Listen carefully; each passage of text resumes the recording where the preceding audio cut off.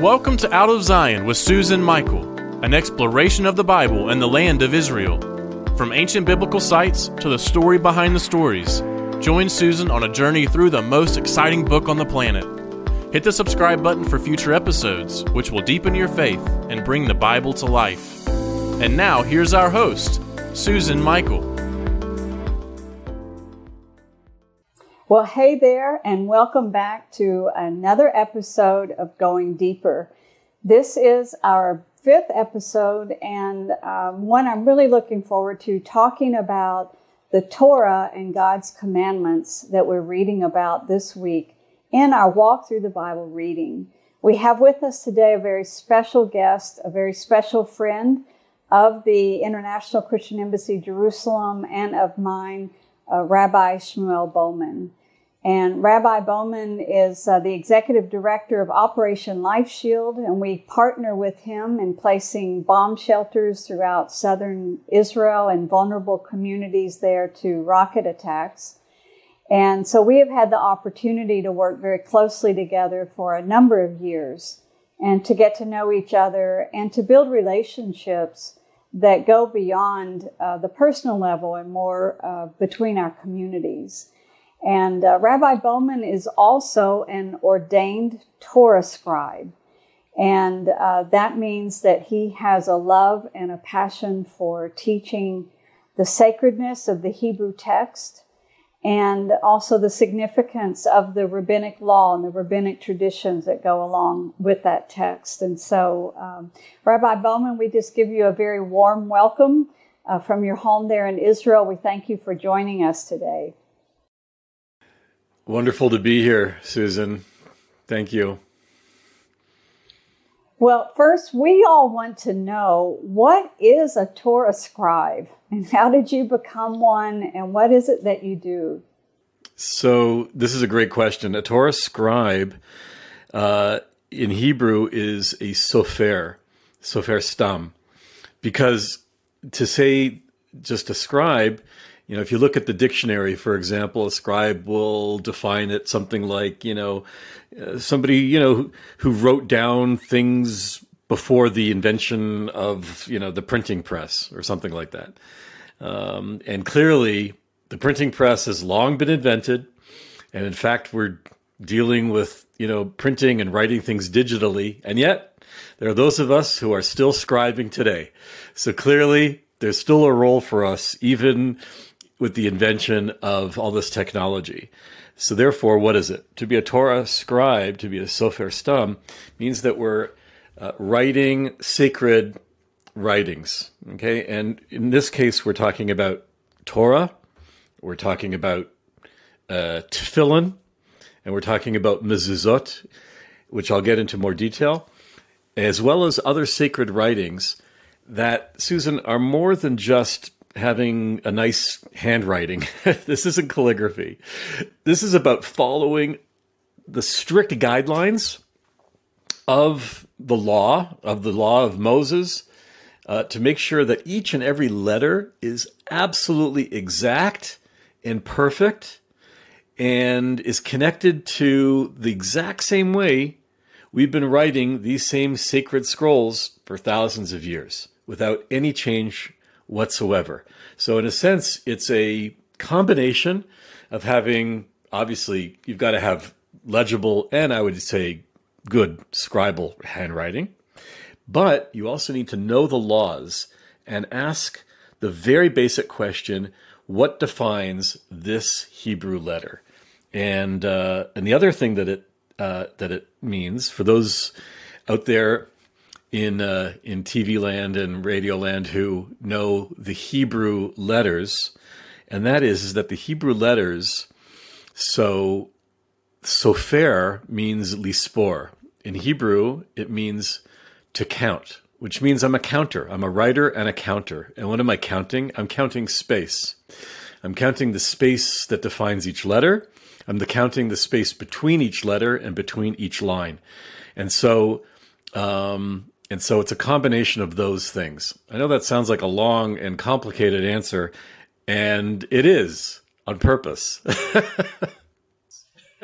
Well, I love it, and it's this tradition, and it's this strictness of the tradition that has given us a text that we can be very confident in, that it's accurate, because you and generations of predecessors have kept it very, very strictly to the letter. And I was always told that when writing a Torah scroll, that if there was one mistake, that it had to be discarded and started all over again. You didn't allow any mistakes. And so we thank you, because that means that we have an accurate text.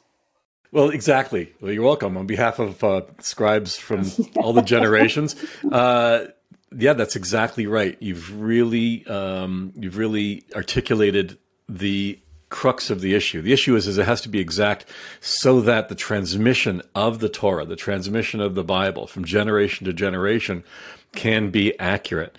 And in order to do this, you need to be a Torah scribe, you have to be God-fearing.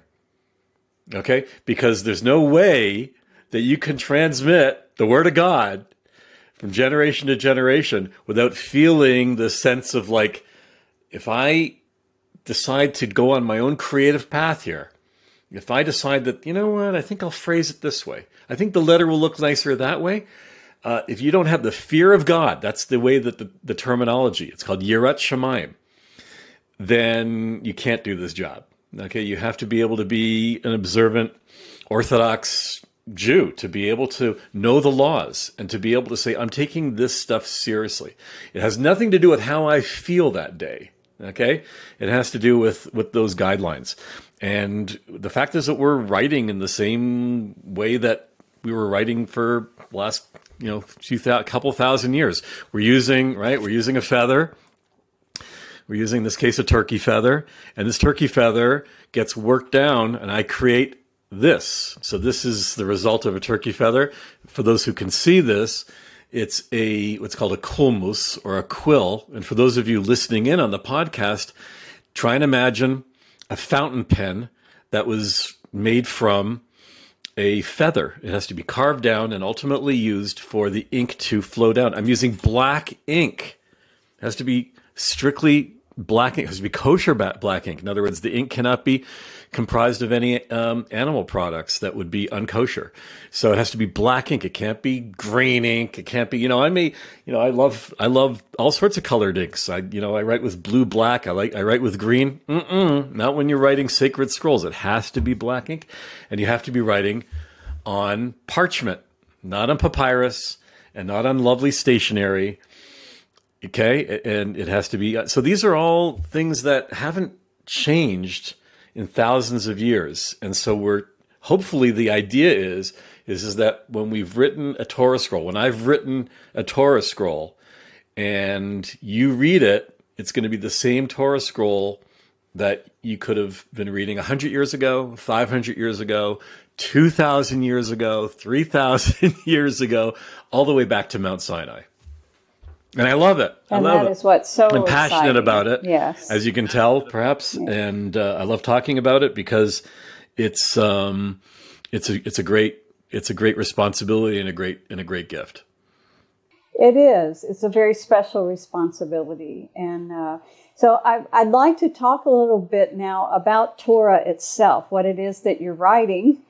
And, I'll be very transparent with everyone. One of the reasons I really wanted to do this interview with Rabbi Bowman was because in the New Testament, the word Torah is largely translated as law. And a lot of Christian theology and all just has such a negative perspective of law.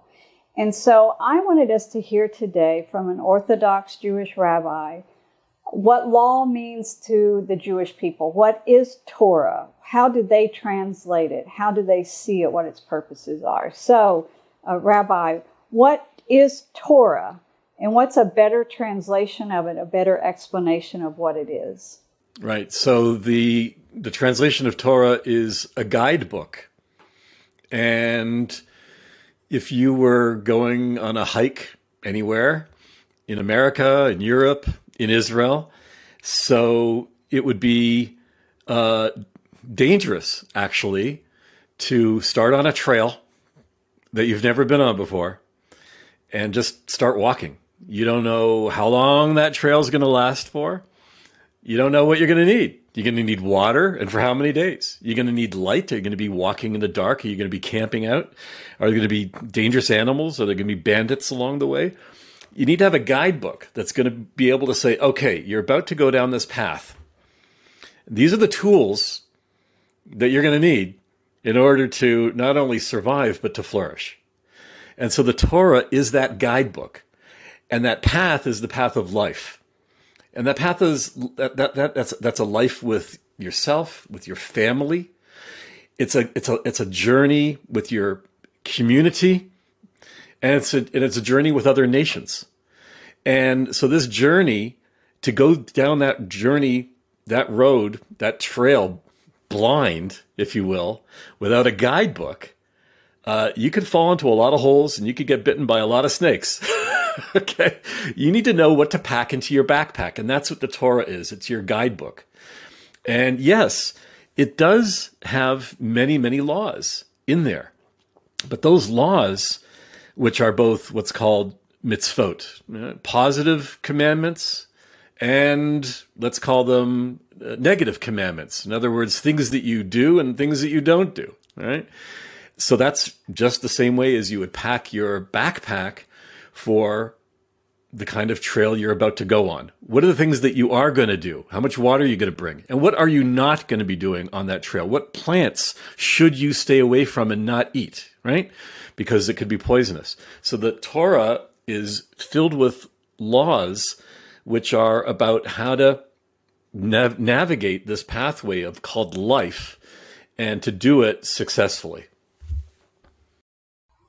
Well, I just want to interject one thing. When you refer to Torah, or when anyone refers to Torah, that's what we call the first 5 books of the Bible, the Pentateuch. Correct? So yes, and so when we refer to yes the and law no. and the prophets, yes and no. Okay. Okay, so Jews expand that definition. Okay, you're right. It does. The Torah, in the most literal sense, is the 5 books of Moses, right? From Genesis to Deuteronomy. Okay. Yeah, absolutely. But we also expand that term to also include the prophets, the writings, and to also include the oral law, what's called the Talmud, okay, which is rabbinic law. So all of that is called Torah. Why? Because all of that is the guidebook, or the guidebooks, that one is going to need in order to thrive in this life. And I need to emphasize, so importantly, that what do we mean to thrive in this life? It means to be really a servant of God. It really means to follow the will of God, okay? To be, in a sense, that kind of person that is filled with God and is then able to live a God-filled life. Because just to walk down that trail, just for the fun of it, okay, that's very cute and very nice and everything, but there's much more that we're meant to do on that trail of life, much more than just to kind of skip along. We're supposed to walk that trail filled with the Spirit of God. And this is the guidebook on how to do it. It's beautiful. And the Torah is not just about the law and the commandments, which is what we're reading right now in our weekly reading. But it's the stories, it's the history, it's the prophecies, it's all of it is all encompassing in Torah as your guidebook. But there's one element in there that we've been reading about, and that is God's covenant with the nation of Israel. And I kind of liken it to a marriage proposal from Mount Sinai. And God says, if you'll obey me and you'll follow me, then you're going to be my treasured possession above all the earth. And you'll be to me a kingdom of priests, a holy nation. And the people of Israel said, okay, well, we will. And the first thing that God gave was the 10 Commandments. So first, tell us, what is your view of that that covenant and the purpose of it? Well, it's a beautiful image. The wedding ceremony. As a matter of fact, we talk about at the festival of Shavuot, which follows. It's 50 weeks after Passover. Shavuot, the Feast of Weeks, and the idea that is the giving of the Torah at Mount Sinai, and we liken that idea actually to a wedding. Right, that's and it's all there. There's the wedding canopy is there. The nation of Israel is there. God is there. It's described as in I guess in anthropomorphic terms, God being the groom, the nation of Israel being the bride. It's very much in anthropomorphic terms, in image terms. But that's that feeling that we're going into this not a business deal. This isn't a contract, and between two companies trying to figure out how to make a profit. No, this is like you're talking about. It's this love between God and the nation of Israel. And we're saying, this is what I'm bringing to the marriage. And this is what I'm bringing to the marriage. Right. And that's what that covenant is about. Just like when you go into a marriage and you say, well, this is what I promised to do. And this is what I promised to do. And thus a beautiful, forever eternal relationship comes out of that, right? So that's a beautiful example. And then God gave the 10 commandments, but then a whole lot of more commandments followed. So what is the difference? What is the purpose of the 10 commandments by themselves? And then explain to us about the rest. There's 613 commandments. Explain to us how the difference. Sure. So again, we have to go back to the Hebrew. There are no shortcuts. In the Hebrew, it's not called the 10 Commandments, even though you and I both love that movie by Cecil B. DeMille starring Charlton Heston. Fabulous movie. And I love it. It's just a great movie. But here we go. That's not what it's called in the Hebrew. It's not called the 10 Commandments. The word for 10 is eser. Right? And the next word is Aseret HaDibrot. Aseret HaDibrot. That's how the 10 Commandments are actually called, which means the 10 utterances or the 10 spoken words, okay? Or the 10 spoken phrases, which is not the same word as commandments. As we mentioned, the word for commandment is mitzvot.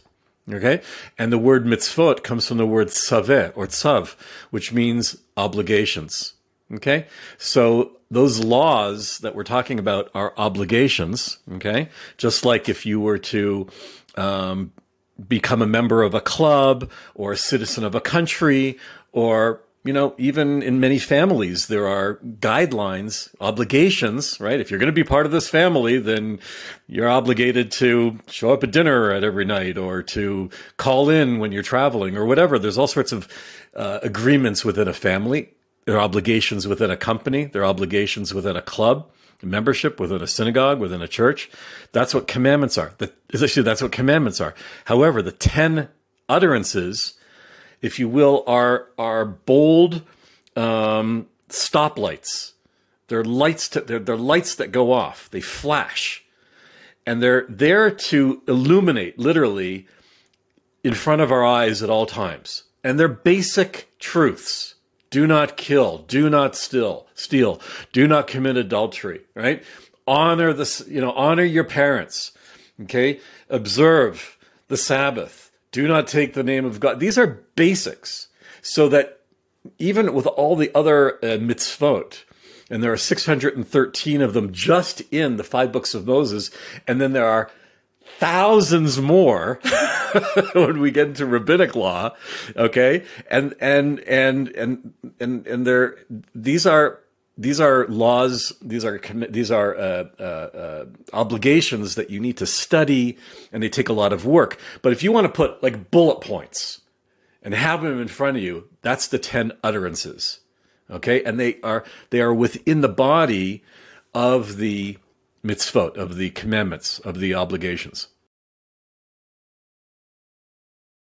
Well, Okay, you've mentioned something here about rabbinic law, and so I feel like we want to clarify that for our listeners. So the 613 mitzvot, or commandments, are found in the written Torah.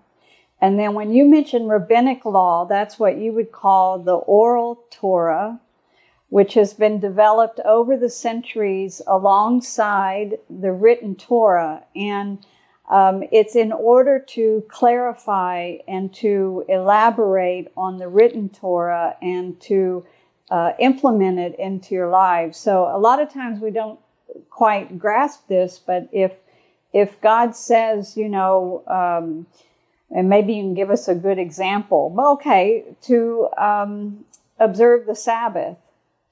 Well, then how do you do that? And that's where the rabbis came in and said, well, this is how you do it. This is what you don't want to do. And then as the times would change, they would have to elaborate on it further to give you guidance, because you didn't want to break that commandment, but you didn't really know how practically to carry it out in your life. And so that's how you ended up with just, as you said, thousands of oral law alongside the Torah. Yeah, I think that's a really good way of describing it. And I'll just go a little further by saying that we believe that the oral Torah was delivered at the same time as the written Torah. And what does that mean? That means that the Torah is written down. There's 613 commandments, but from the very, very, very beginning, there were ideas of, okay, how do we implement this? From the very beginning, all the way from Mount Sinai. And as you correctly stated, as time went by, more and more issues come up. Okay, it's almost like you can liken it to the U.S. Constitution. The founding fathers write down the original Constitution, and then as time goes by, issues come up, and you have amendments. Right, so you have the initial Constitution, which is a certain amount of fixed writing, and then over time, and that document, the Constitution, is a living document, and even today, things come up, and that's what, in a sense, the Supreme Court of the United States is all about. You go and see whether or not is this or is this not constitutional. And that's very, very important. Also, that the laws that are made, whether it's in the United States, we're talking about Congress, or if in other countries, Parliament, or in Israel, the Knesset, they ultimately have to come back to, well, is this or is this not constitutional? So the same thing happens with the Torah. I'll give you a clear example. The Torah specifically says to write these words on your and place them on your head and on your heart. That's nice. Okay. So how do you do that? How do you actually do that? And the rabbis at the same time came along. So, well, it's called tefillin, which is another thing that I'm writing. So tefillin, just to give you an example, is in the shape of, black boxes. Nowhere in the Torah, I'm talking about in the written law, does it talk about these black boxes. And yet, every Jewish male is putting them on every single morning, and then we've been doing this for the last 3,000 years. Why? That's because that's part of what was called the oral law. And what happens with rabbinic law is quite simple, and that is there came a point in time when, because of dispersion and because of the expanding Jewish world, that it was no longer feasible just to pass this information orally. In other words, from mouth to ear, from one generation to the other, and it became necessary to transcribe these laws and write them down. And that became the Talmud. And that's what we call rabbinic law, which still is alive and flourishing to today. Okay, well, we just read this last week, I believe, we read out of Deuteronomy 11, where we have the verse that describes what you just referred to. So I want to read the verse. It says, "Fix these words of mine in your hearts and minds, tie them as symbols on your hands and bind them on your foreheads. Teach them to your children and write them on the door frames of your houses and on your gates." And I love how that you have learned to implement that in such practical ways. And if you would share with us about the phylactery and what's in it, and what you say when you put it on in the morning, because it's such a beautiful verse.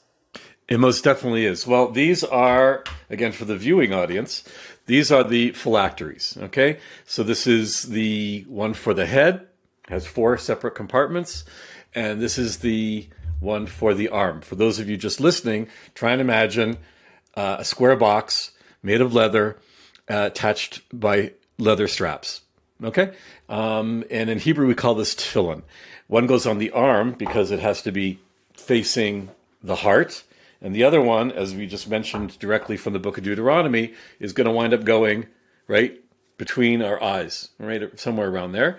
And that's what's going on. As I put them on, I'm saying this beautiful sentence that says, "V'rastich li l'Adonai, v'rastich li l'tzedek, v'mishpat b'chesed," and it goes on, and it basically says, I am being betrothed to you, God. We are being betrothed to each other. And it goes perfectly to the image that you shared with us just a moment ago regarding that marriage.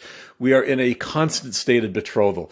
One of the questions you may ask is like, no, so like, when are you getting married already? Like, when does the marriage happen? You're always in the state of betrothal, which is almost like this engagement process.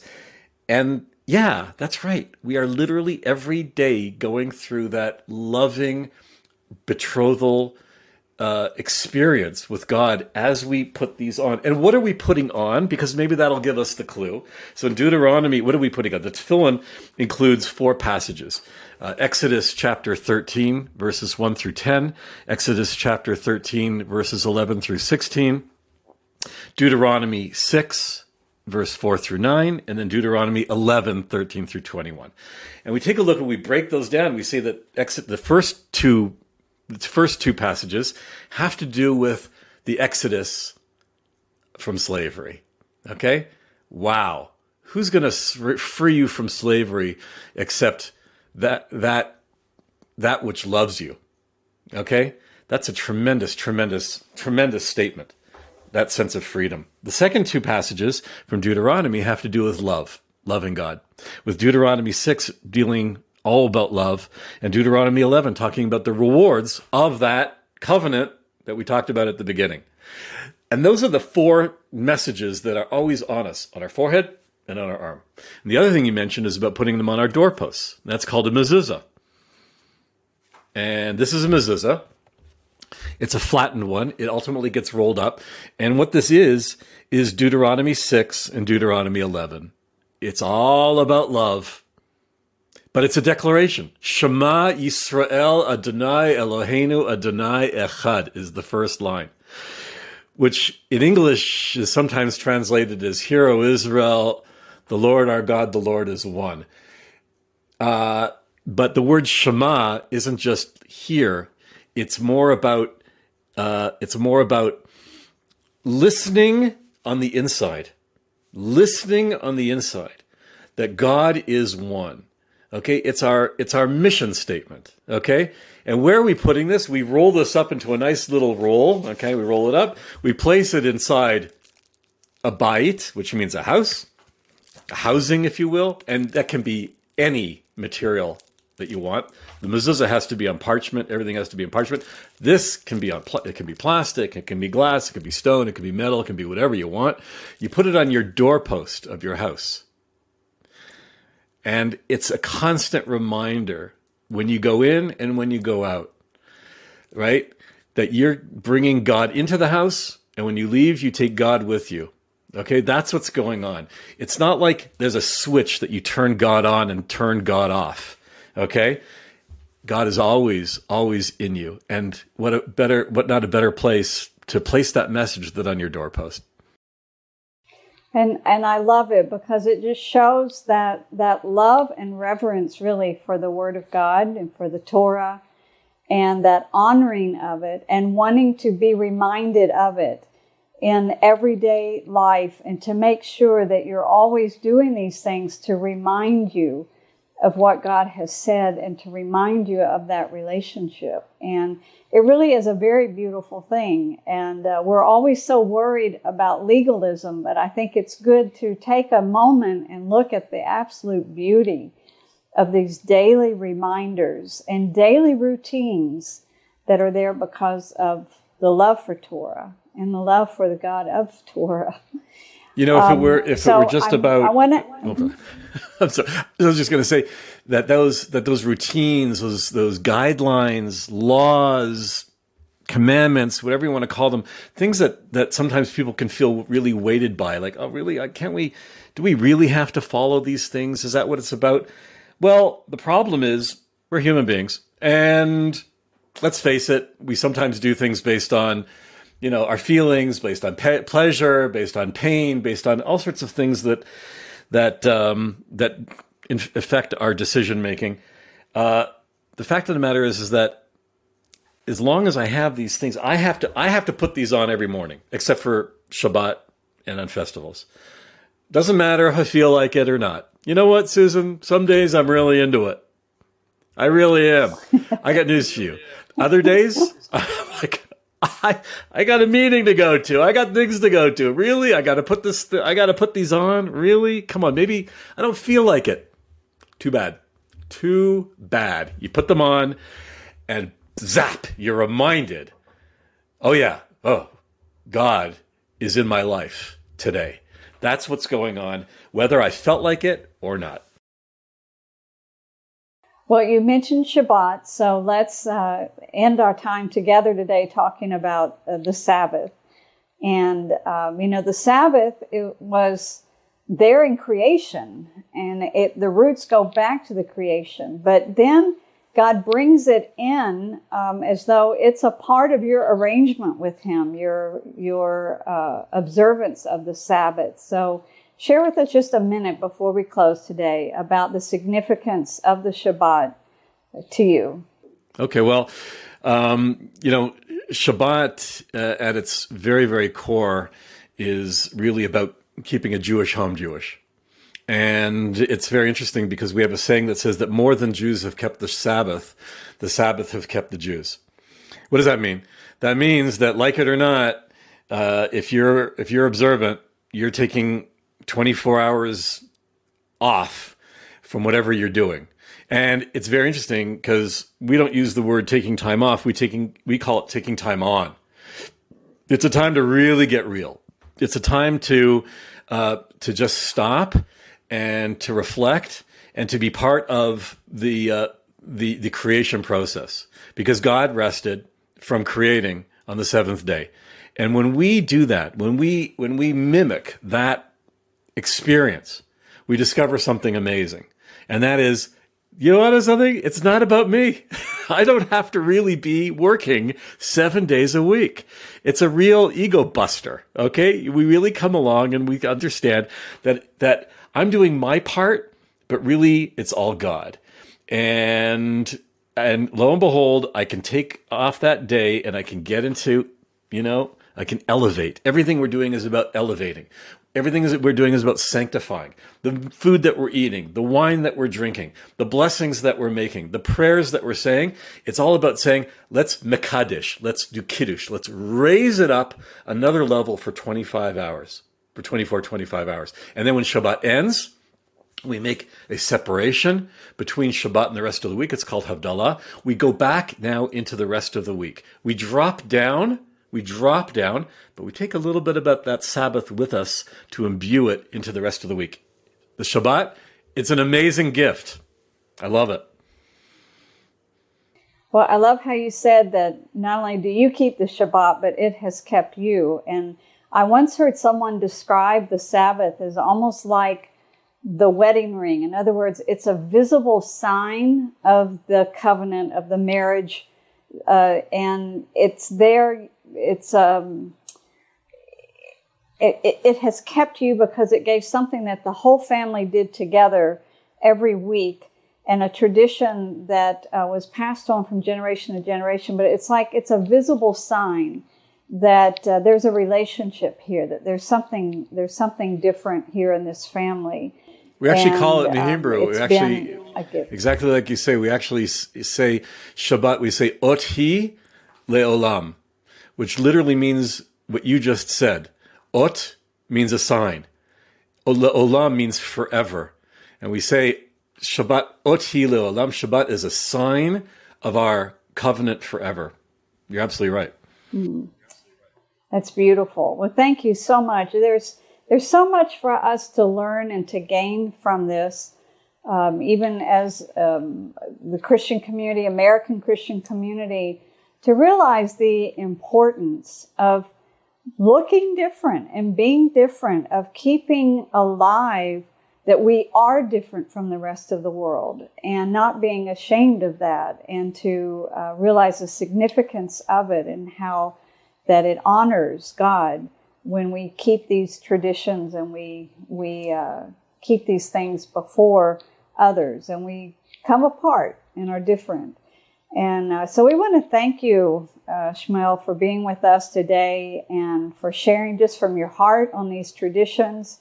I think our listeners are really going to enjoy it and take away from it just an encouragement here of walking in the footsteps that your people have laid for us to come alongside and to love the word of the Lord and make it our whole life, and to make sure that every day we're uplifting it, we're being reminded of it, and we're living according to it, because it is a roadmap. So thank you so much. And just invite everyone back here next week for our next week's reading of Walk Through the Bible. And just thank you so much for joining us today. And until then, God bless. We hope you have enjoyed this episode of Out of Zion with Susan Michael. Be sure to subscribe to Out of Zion now on Apple Podcasts, cpnshows.com, YouTube, or wherever you like to listen and learn. Out of Zion with Susan Michael is a production of ICEJ USA, all rights reserved.